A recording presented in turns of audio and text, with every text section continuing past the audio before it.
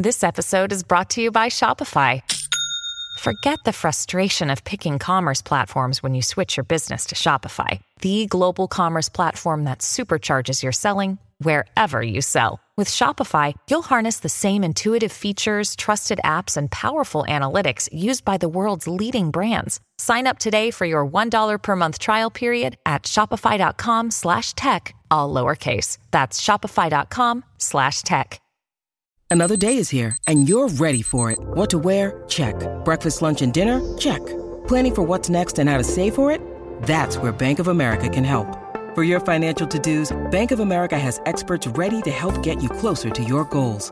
Get started at one of our local financial centers or 24/7 in our mobile banking app. Find a location near you at bankofamerica.com/talktous. What would you like the power to do? Mobile banking requires downloading the app and is only available for select devices. Message and data rates may apply. Bank of America N.A., member FDIC.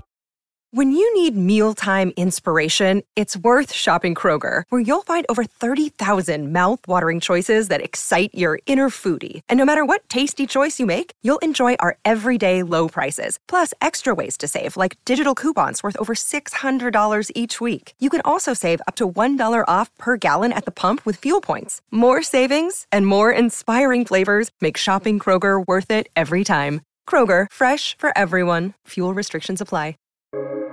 Welcome to the New Books Network. Welcome to the New Books in Film podcast, a series on the New Books Network. I'm your host, Pete Kunze. My guest today is Jake S. Friedman, the author of The Disney Revolt, The Great Labor War of Animation's Golden Age. The book was published by Chicago Review Press in 2022. Hi, Jake. How are you doing today? Hi, Pete. I'm doing great. How are you? I'm doing well, thanks. Glad to have the opportunity to talk about this book with you. Yeah, me too. Thanks for having me. Absolutely.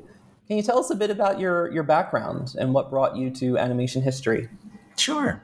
I went to NYU Film School. I studied animation there. I went through the whole animation program at NYU. And then I worked in the animation field for about 10 years on shows for Disney and Nickelodeon, all based here in New York where I live, or on the East Coast.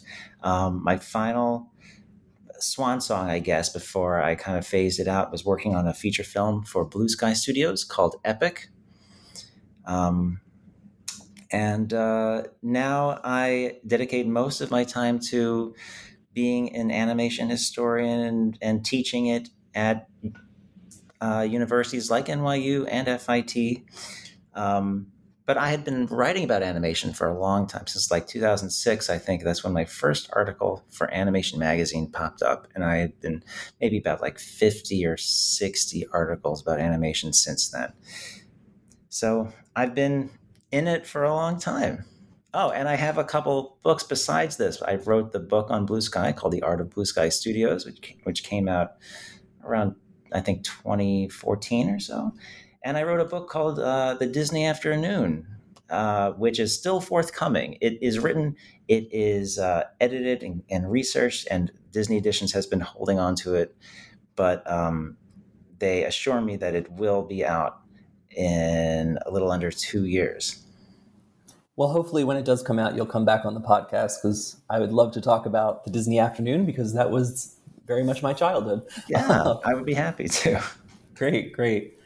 So this is a really important moment in the history of Disney and the history of animation, but it's one that really hasn't been written about extensively. I mean, I was just thinking about stuff I've read in the past. I remember, comes up in Neil Gabler's biography and Tom Sito's work, but I think it's something that maybe a lot of people don't even know about. So what drew you to the topic?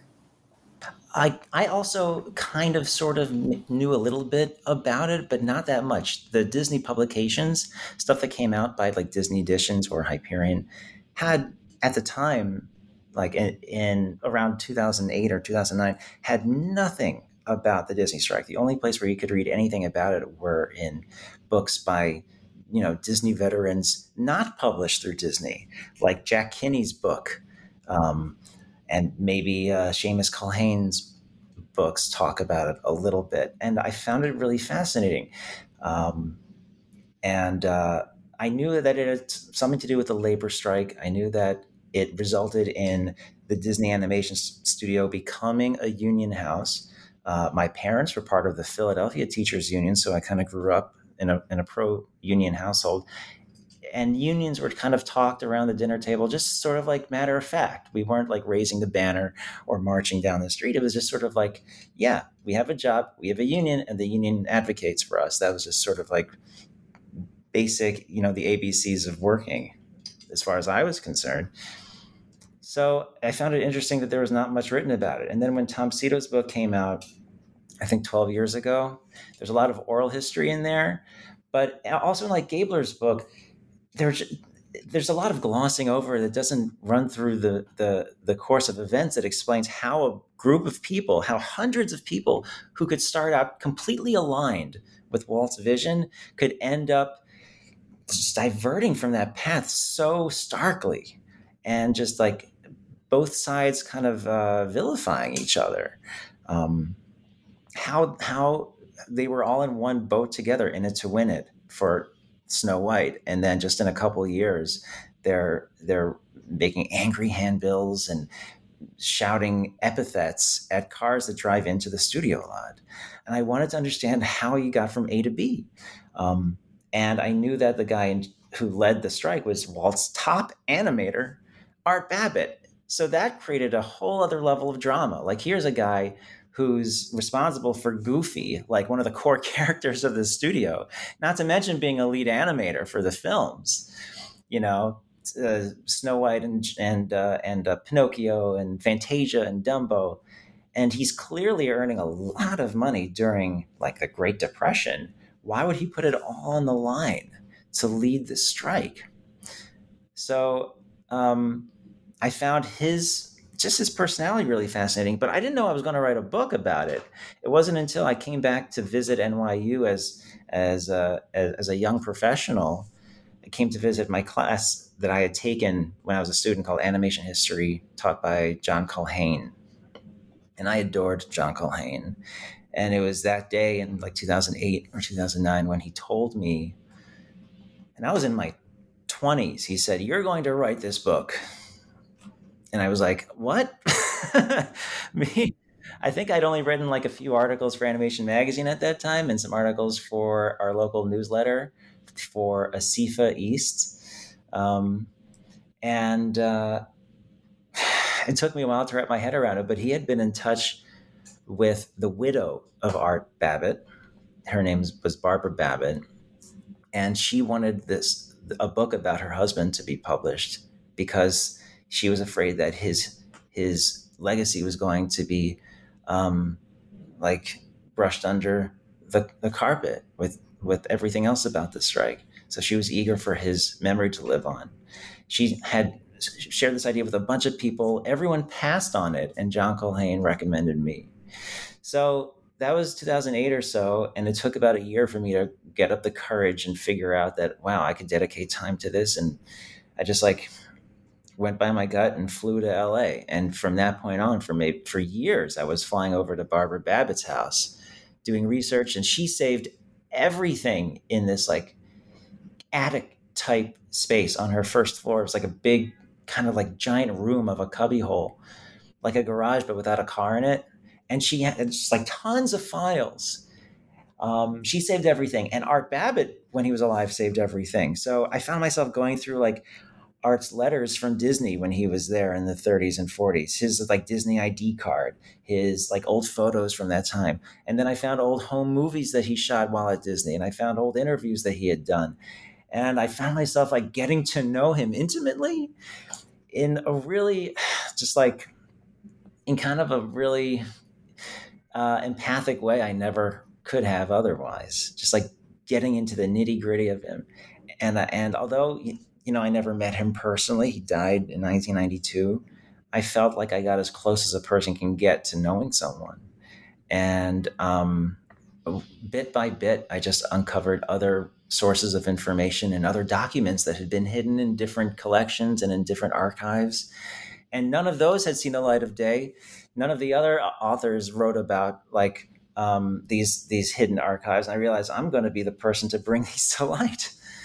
Like legal documents and like strike bulletins that had been sitting in a university archive for 80 years. So this book that I have, The Disney Revolt, just brings to light resources that had never been used before to uncover the course of events that resulted in and during and before the Disney strike.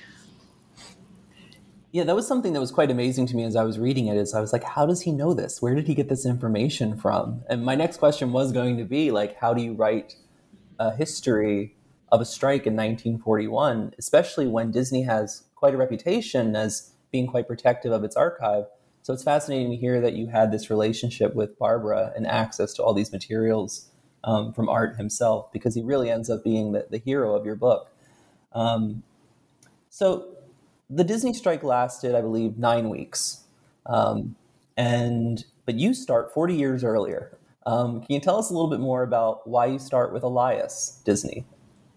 Well, I start with, how Walt became Walt, how he developed his opinions, and how he got to be the person who stood so staunchly against the strikers. Why was he so anti-union? Why did he just steer clear of any socialist beliefs? And I pieced together a bunch of things, including Walt's own interviews, talking about his dad being a socialist and being a supporter of the leader of the Socialist Party, Eugene Debs. And Walt's dad being such as what Walt called a Debs man really made a lot of sense when it came to, by the time Walt was 16, he's like raging against his dad. His dad was very authoritarian, and his dad was anti-World War I. Eugene Debs protested the war and got arrested for sedition because it's illegal to protest a war in World War I. And he was protesting the war. Well, Walt's dad, of course, supported this guy. And what did Walt do in 1916? He fudged his papers so he could join the war effort. He was too young, and he changed the date on his form so he could join at age 16 instead of 17. So it was kind of like a big, thumbing his nose at his dad and everything his dad stood for. His dad, who had was so pro-socialist that everyone in the family, including the kids, had to earn money to keep the family afloat. And so Walt was, as we all know, delivering papers when he was a kid, for years and years in the morning and then in the evening. So in raging against his dad, Walt is solidifying his anti-socialist stance. That combined with some other things, he also had empathy for his dad, and he remembered times when socialist groups took advantage of his dad. And I was able to uncover the details of one of these farm collectives that his dad was part of back when they were living in Marceline, Missouri. That was actually, and no one had written about this before, but this farm collective was actually a pyramid scheme that took advantage of good-natured and open-hearted farmers like Elias Disney. So they sunk all their money into this thing, and it ended up just benefiting some magazine magnate in Chicago. And so that combined, so I have 3 chapters at the beginning of the book describing how Walt developed his politics and his opinion. Then I have a couple chapters explaining how Art Babbitt developed his politics and his opinions, because Walt and Art are very similar. They grew up in the Midwest. They are both driven to excel. They both had to work hard when they were very young, so they had a really strong work ethic, and they both believe in animation as just a fantastic art form that can change the world. So how could two people who got along so well and who were so aligned just clash so mightily? And they were both extremely staunch in their beliefs. So I explain in the first few chapters how Art kind of developed his identity as a troublemaker, as a kid, kind of living like a Tom Sawyer Huck Finn childhood in Sioux City, Iowa. And how his mom was very demonstrative and would march down the street, banging on pots and pans, declaring the end of World War I, and everything just seemed to fit right in with how Art ended up showing up when the strike came. But I didn't want to make either one of them the villain. Certainly not Art, because, it's no secret that I'm pro-union. But Walt's not the villain either. He's just going after his beliefs, and he has every right to believe what he believes. And I wanted the reader to like empathize with like where Walt was coming from, because Walt just wanted to protect his studio and wanted to stay in business during a very raucous time. So putting everything in a proper context, nothing exists in a vacuum. I thought that I'd be able to sort of like show the human side of this really difficult event. Also, I didn't want people who are pro-Disney, who love Disney, to change their minds. I think Walt is still an amazing person. I think the company is still and was an amazing company. I'm pro-union, I'm pro-Disney. I wanted that to come through in the book. Yeah, I think it's a fascinating backstory for this American icon, to see where he comes from and to see how difficult his childhood was, considering, he famously converts it into this nostalgic fantasy with Main Street USA, right? Like, that's Marceline, but it wasn't easy. And in many ways, Walt's upbringing shows potential downsides to socialist thinking. You could understand how he would see socialism that his father was advocating, and yet his father wasn't kind of fulfilling that or coming through with it. And as opposed to Art, who, as you mentioned, is left really helping to support the family after his father's injury, right? I mean, they're very similar paths in terms of navigating the economic difficulties of the early 20th century. Right. So Art becoming the breadwinner for the family when he was just in high school was something that changed him. I mean, as it would change anyone. Both Art and Walt were operating off of their childhood traumas in a way. Yeah. The other major trauma that often gets talked about by Disney historians is, Charles Mintz withdrawing the rights to Oswald the Lucky Rabbit and taking a great deal of Walt's animators in the process. Can you talk a little bit about the founding of Disney as we know it today? Because next year's the centenary, right? We're coming on the 100th anniversary. But it seems that's an important moment for Walt in terms of his relationship with his animators, and the fact that when we think of Walt Disney films, unless we're animation fans, we think of him as the animator, when of course he really didn't pick up the pen much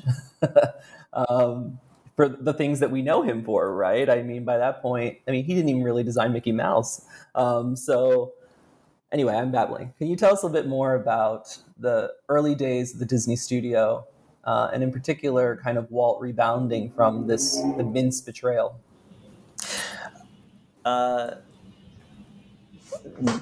Do I need to go into the whole Mintz betrayal thing, or can we assume that our listeners know about it? Well, I mean, I think one of the things that was interesting for me to think about in reading your book was, I was reading something recently where it says, Walt never gave credit to his animators, which of course wasn't true, right? We see that in Snow White and the Seven Dwarfs, that he actually puts up those cards, and you mentioned that in your book. But it does seem to shape, after Mintz, it really kind of seems to shape how Walt is positioning himself and how he's running his studio, right? I mean, do you feel like coming out of the Mintz betrayal, there is a sense of, here's how you run a studio, and here's how you protect your product, and here's how you survive in this industry? Yeah. Well, I think like three things happened after what you're calling the Mintz betrayal. I don't want to think of it as the Mintz betrayal. I just want to think of it as, business. I think when Walt talked about it in his later life, and people who are fans of Walt listen to him talk about it, we think of Mintz as a villain. But creators create stuff for other studios all the time, and then that studio owns the product. If you create a cartoon show and it airs on Cartoon Network, you don't own the show. Cartoon Network owns the show, or Nickelodeon, or anything else. If Cartoon Network hires you to create a character, you create the character, and then they make a whole series of that character. You don't own the character. The network owns the character. So Universal hired Walt's studio to create a character. They create Oswald. Oswald is extremely successful. They have this contract. Everything's in black and white ink. And then Mintz is like, I can be more successful on my own if I just produce my own studio and not farm out to this independent small time guy who's like only in his early 20s. And so he does. And he's just being a businessman. I mean, that's just commerce. That's capitalism for you. If you think it's unfair, then you have a problem with capitalism. So 3 things happened after Walt lost the contract. One, he realized that loyalty was the most important thing to him, because Mintz hired away all of his employees except for Ub and a couple of low-level guys like Les Clark. So loyalty is super important. The second thing is that Walt's like, the one thing people can't take away from me is my name. So we're going to change the studio from the Disney Brothers studio to the Walt Disney Studio. And Roy, his brother, is like, okay, that's fine by me. And the third thing is that Walt hired a guy named Gunther Lessing, who was an independent entertainment lawyer who was based in Texas, who Walt had met probably through some Hollywood party. And Gunther Lessing becomes Walt's part of the payroll on January 1st.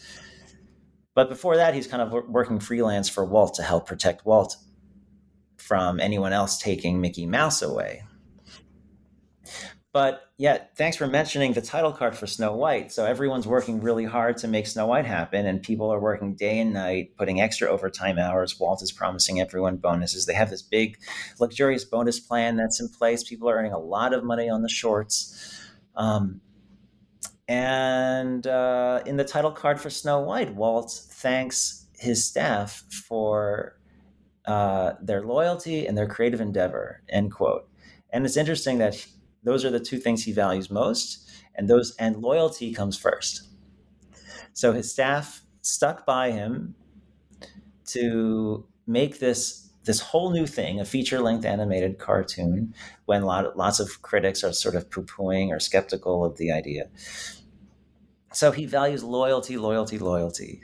And that creates a big problem when the strike comes, because Walt takes it personally. He says, these people aren't loyal to me. Me. It's about him. He had attached his name to the studio. And so now when people are striking against the studio, Walt translates it as, they're striking against me, the man.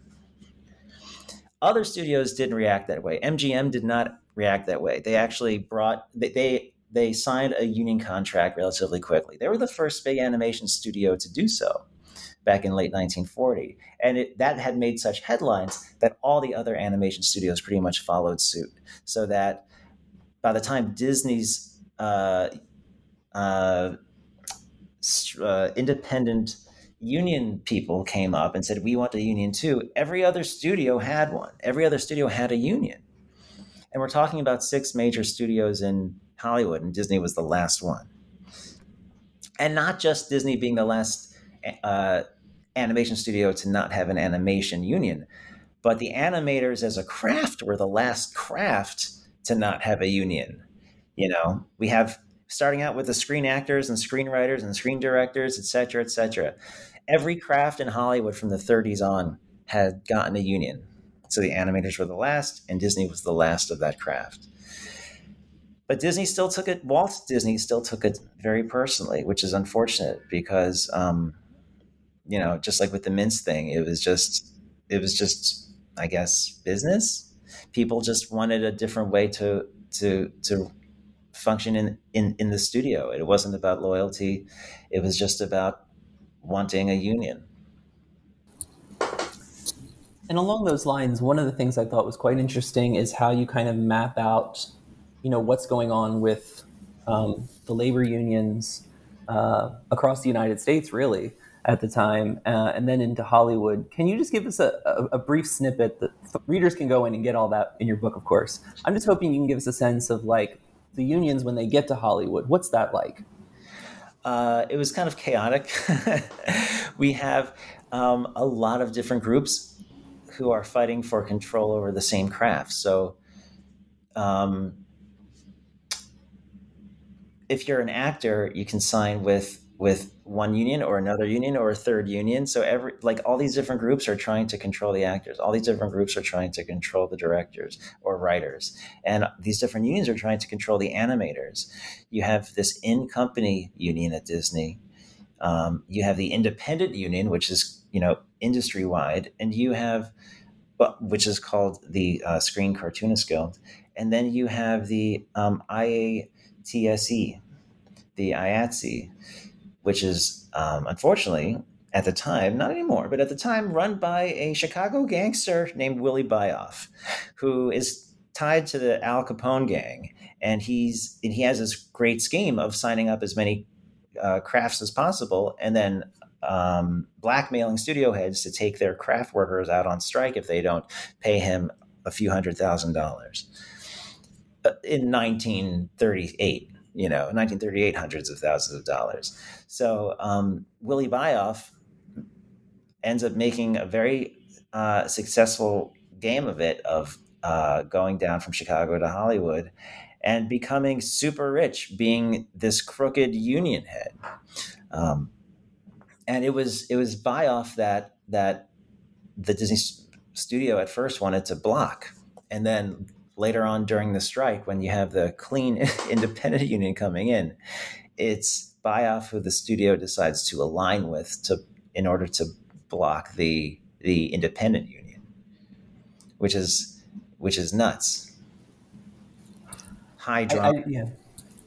He's just one of the many interesting characters in your book, right? I mean, between Gunther Lessing, the lawyer, and then Walt and Art, and then and then you have gangsters in it too, right? I mean, I think more animation history needs gangsters in it. Yeah, right. Yeah. So I did try to like, as I said, I wasn't trying to make Walt a villain, but I did find villains in Willie Byoff and in Gunther Lessing. And Lessing is not written about much at all in any other Disney books, not very much at all, but he had a major role to play in the the whole period of the 1930s and 40s, and especially the 41 strike. Yeah, I mean, I think when readers get to your book, even the brief pages you spend on his butting heads with Dolores Del Rio, it's quite fascinating. So, short version, Cliff Notes. Why do they strike? Why did the Disney animators finally say, Walt, the antics have gone too far? Oh, man. There's no one answer to that. I think. Well, they should read the book, of course, but but there's really no one answer. It was many individual events over the course of like 3 years that led them to that point. Walt's ego had something to do with it. Art Babbitt's ego had something to do with it.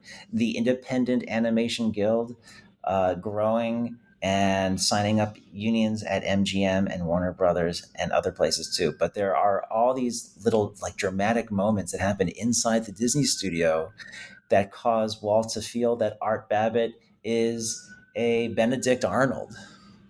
And Art Babbitt is feeling turned on by Walt. And I found that actually it was Gunther Lessing who was kind of orchestrating a lot of those ill feelings between the two, just so Lessing could maintain his seat of power as the vice president of the company and lean into Walt's fears. I don't know if you can hear the siren in the background, can you? Yeah, it's the charm of New York City, right? Yeah. Where are you based? I'm in New Orleans at the moment. New Orleans, okay. But I also live near a major road, so I'm just trying to hide in a back room. So one of the things I think was interesting too is not everyone goes on strike. And a lot of animation history, especially of Disney, has focused on the 9 Old Men. How did the 9 Old Men respond? How did this loyal team of animators who Walt held up as kind of his guys, how did they respond to this labor unrest? Oh my God. None of the 9 Old Men went out on strike. That term only came about after the strike. And they all ended up having long careers, decades-long careers at Disney. Ward Kimball is the only one of the 9 old men that appeared to be sympathetic and kind of like wavered on day one whether he should go in or whether he should go out. He was best friends with Freddie Moore, who stayed in, but he was also very good friends with Walt Kelly, who left. Walt Kelly he didn't know what to do, so he just left. Couldn't go out on strike, couldn't stay in. And so Ward stayed in, but because 49% stayed in and 51 left, it was really hard to determine who had the majority. And when a union has a majority, they automatically win. They like this, the place of work automatically becomes a union house, but it could not be determined. 330 people walked out, give or take, and a close amount stayed in. And they stayed in for very reasonable reasons. Those who were in felt like Walt was a good boss, and they felt that the environment that they were working in was awesome. And there were a lot of really cool amenities there. It was this big new Burbank studio. They had all of these great new luxuries that other animation studios did not have. Not a single animation studio had. And they felt like Walt was taking care of them, especially during this like really difficult economic time. So people had good reasons to stay in. Also, they didn't want to lose their income because maybe they were building families. Those who went out wanted the income that they felt Walt promised them because of these bonuses and this bonus plan that Walt had kept talking about.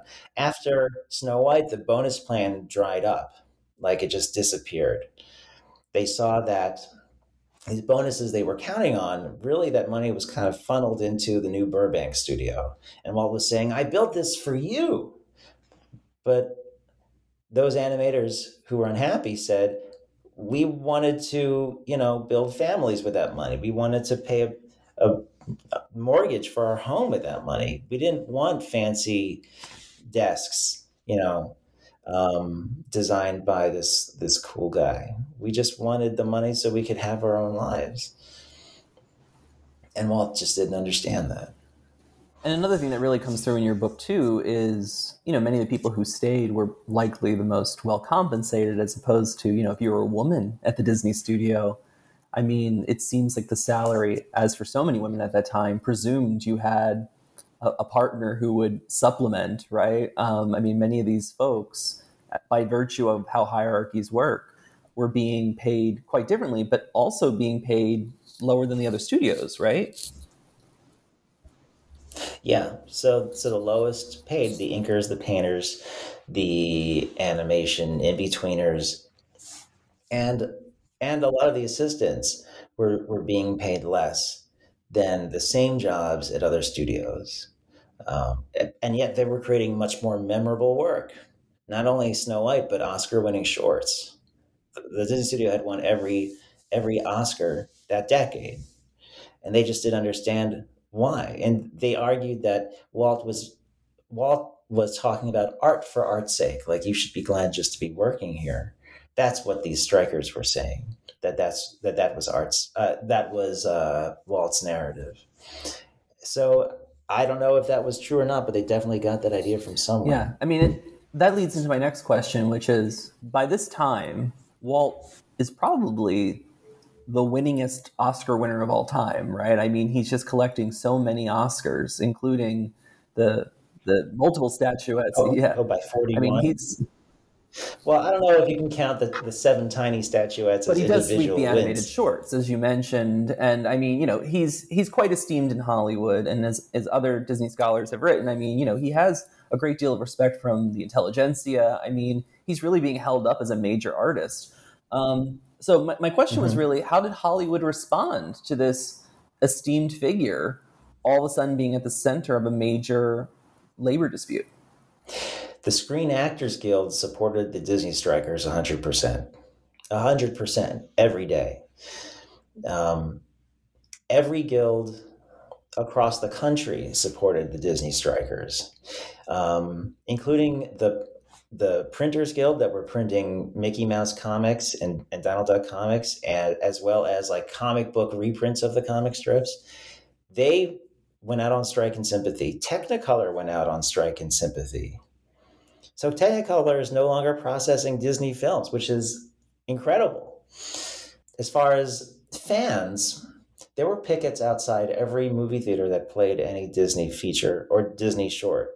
And patrons still went in. Some didn't, but some did. And there were pickets outside the theaters that were showing The Reluctant Dragon, which premiered during the strike. And the reports from the trade papers say that this did affect ticket sales, but not too much. Like there was still a profit. It didn't really have the drastic boycott effect that the strikers had hoped it would.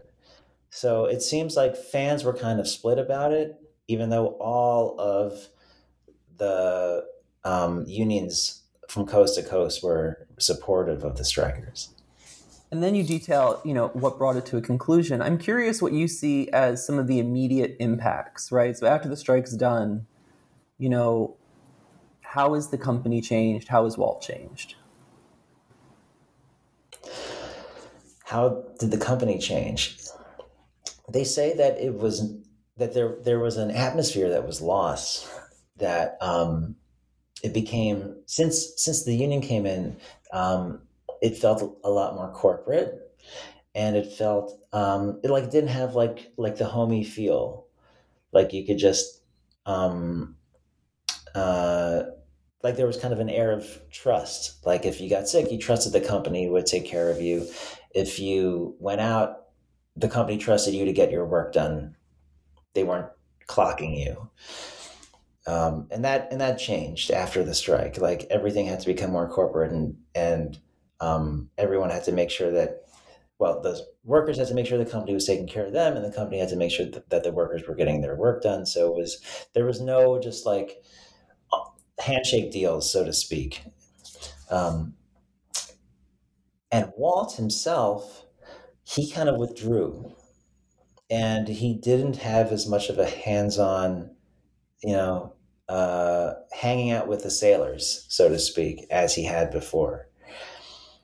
Something had shifted in him after the strike, and I think he was trying to sort of recreate a sort of family atmosphere.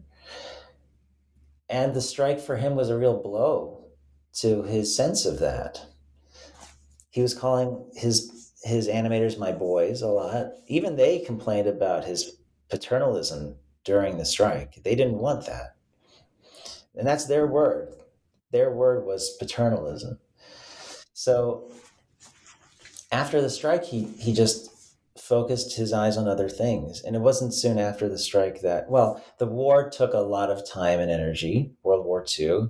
And after World War II, Walt is trying to get back on his feet again and trying to just he produced a bunch of packaged films just to keep the studio afloat. Wanted to create another princess movie, and he came out with Cinderella. And it was soon after that he set his eyes on TV and then the parks.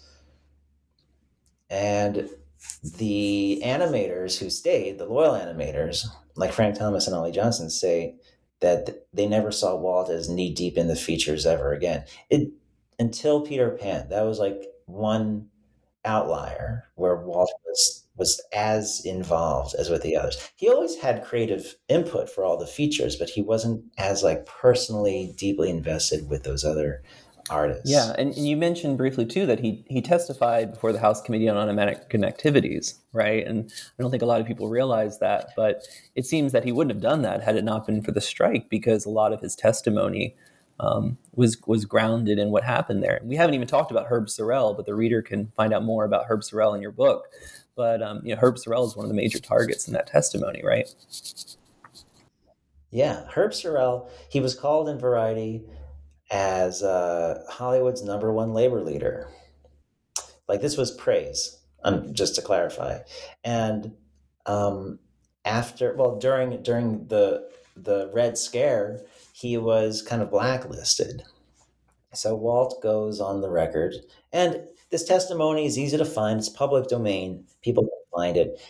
He's asked to name names, and Walt names 4 names. And he said, I think this business manager of the union was a communist. I think that business manager of the union was a communist. And I think this business manager of the union was a communist. He just goes down, starting with Herb Sorrell, the guy who basically directed Art Babbitt how to lead the Disney strike, followed by Herb Sorrell's successor and that successor's successor. So the 4th person that Walt names is Dave Hilberman, who was kind of not Art Babbitt's right-hand man, but maybe like the 3rd right-hand man. He was the secretary of the guild, and he was in charge of kind of like passing around union cards for people to sign.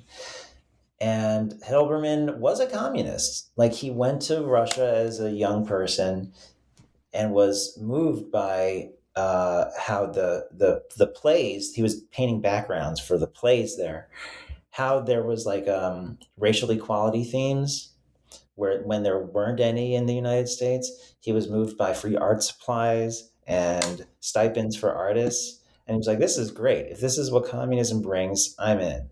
And he came back and he was a communist, but he didn't really talk about it that much. As far as I know, he was the only member of the Communist Party, but there were all of these scare tactics that were saying that the strike was communist-led and that Herb Sorrell was a communist. No evidence of this. That the lawyer of the Disney strikers, of the union, was a communist. There's no evidence of this. There was just like all of these scare tactics to make it feel that these people are a threat to democracy. In fact, none of this clearly was true.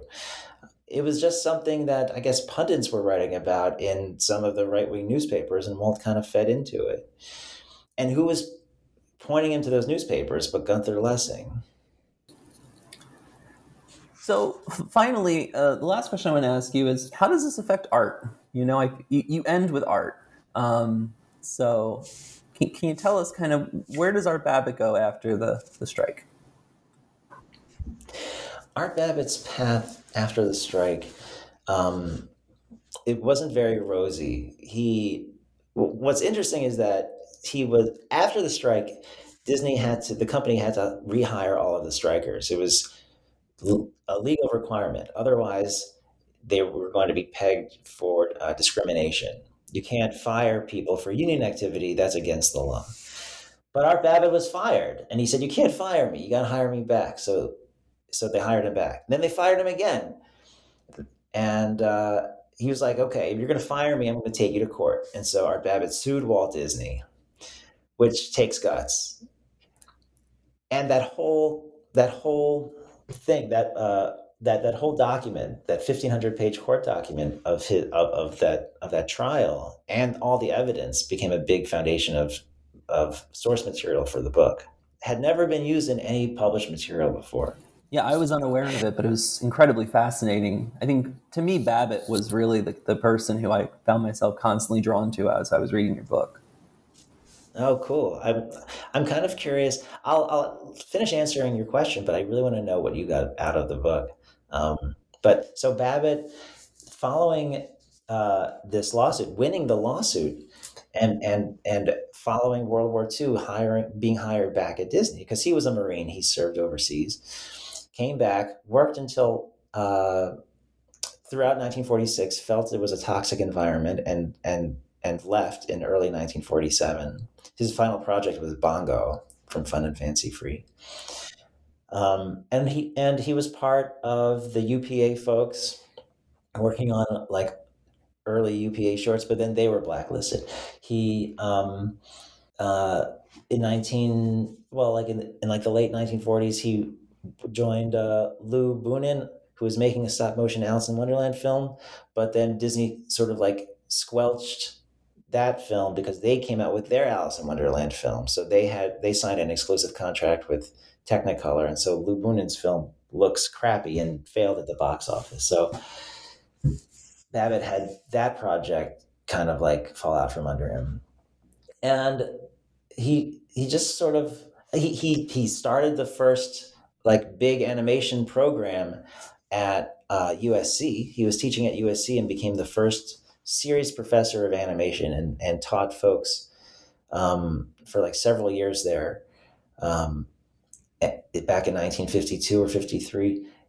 Following that, he just was unsatisfied, completely unsatisfied, and got really depressed and ended up doing like commercial direction at Hanna-Barbera when Richard Williams discovered him and sort of like breathed new life into him and brought him over to his studio in London to teach all of those folks the classic way to animate. Now, in the 70s, we take it for granted, but the animation in the 70s was like pretty more or less a wasteland, with the exception of a couple Disney features.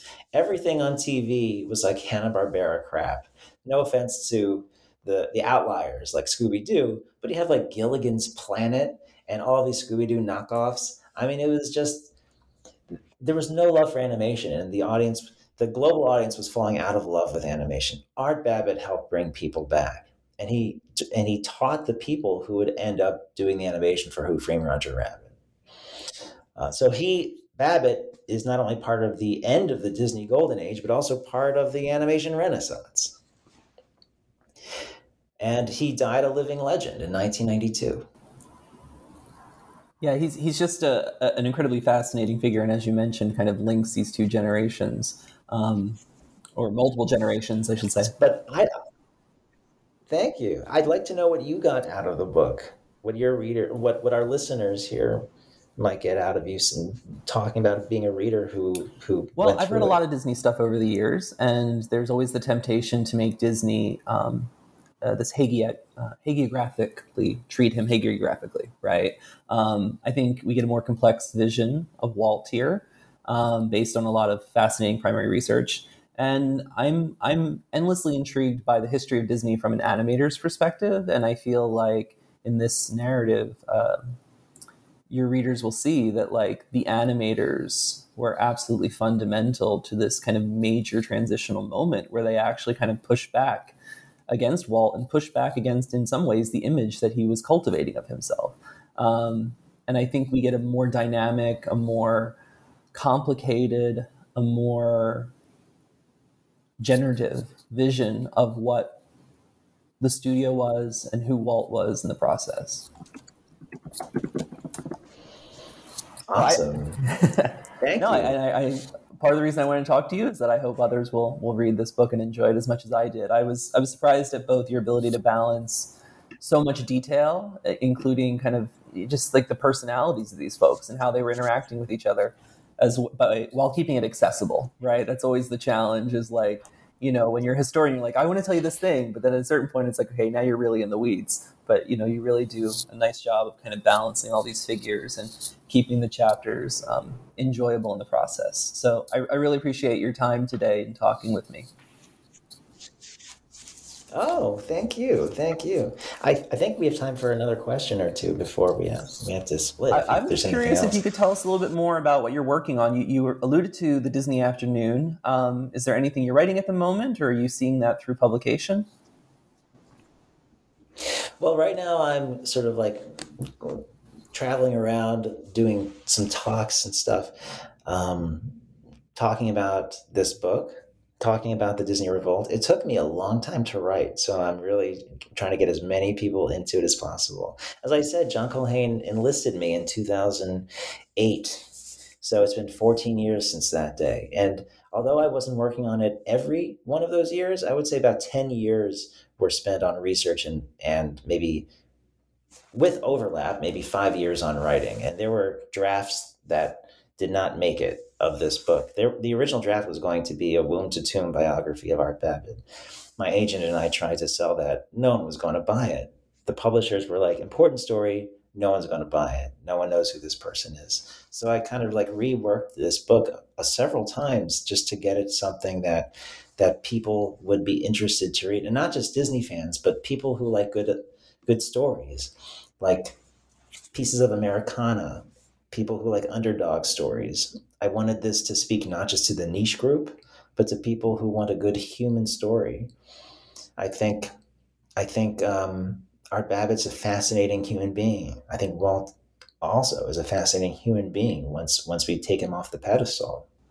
I don't know. What do you think? I'm biased because I'm also a Disney historian, but I think exactly right. I mean, the job of the historian in many ways is to, not romanticize, but to tell the truth based on the evidence available. And I feel like the amount of evidence you have here, the kinds of evidence you have here, and the renderings of the figures you offer us in the process is really an original and exciting contribution. And I hope people enjoy it as much as I did. Well, thank you.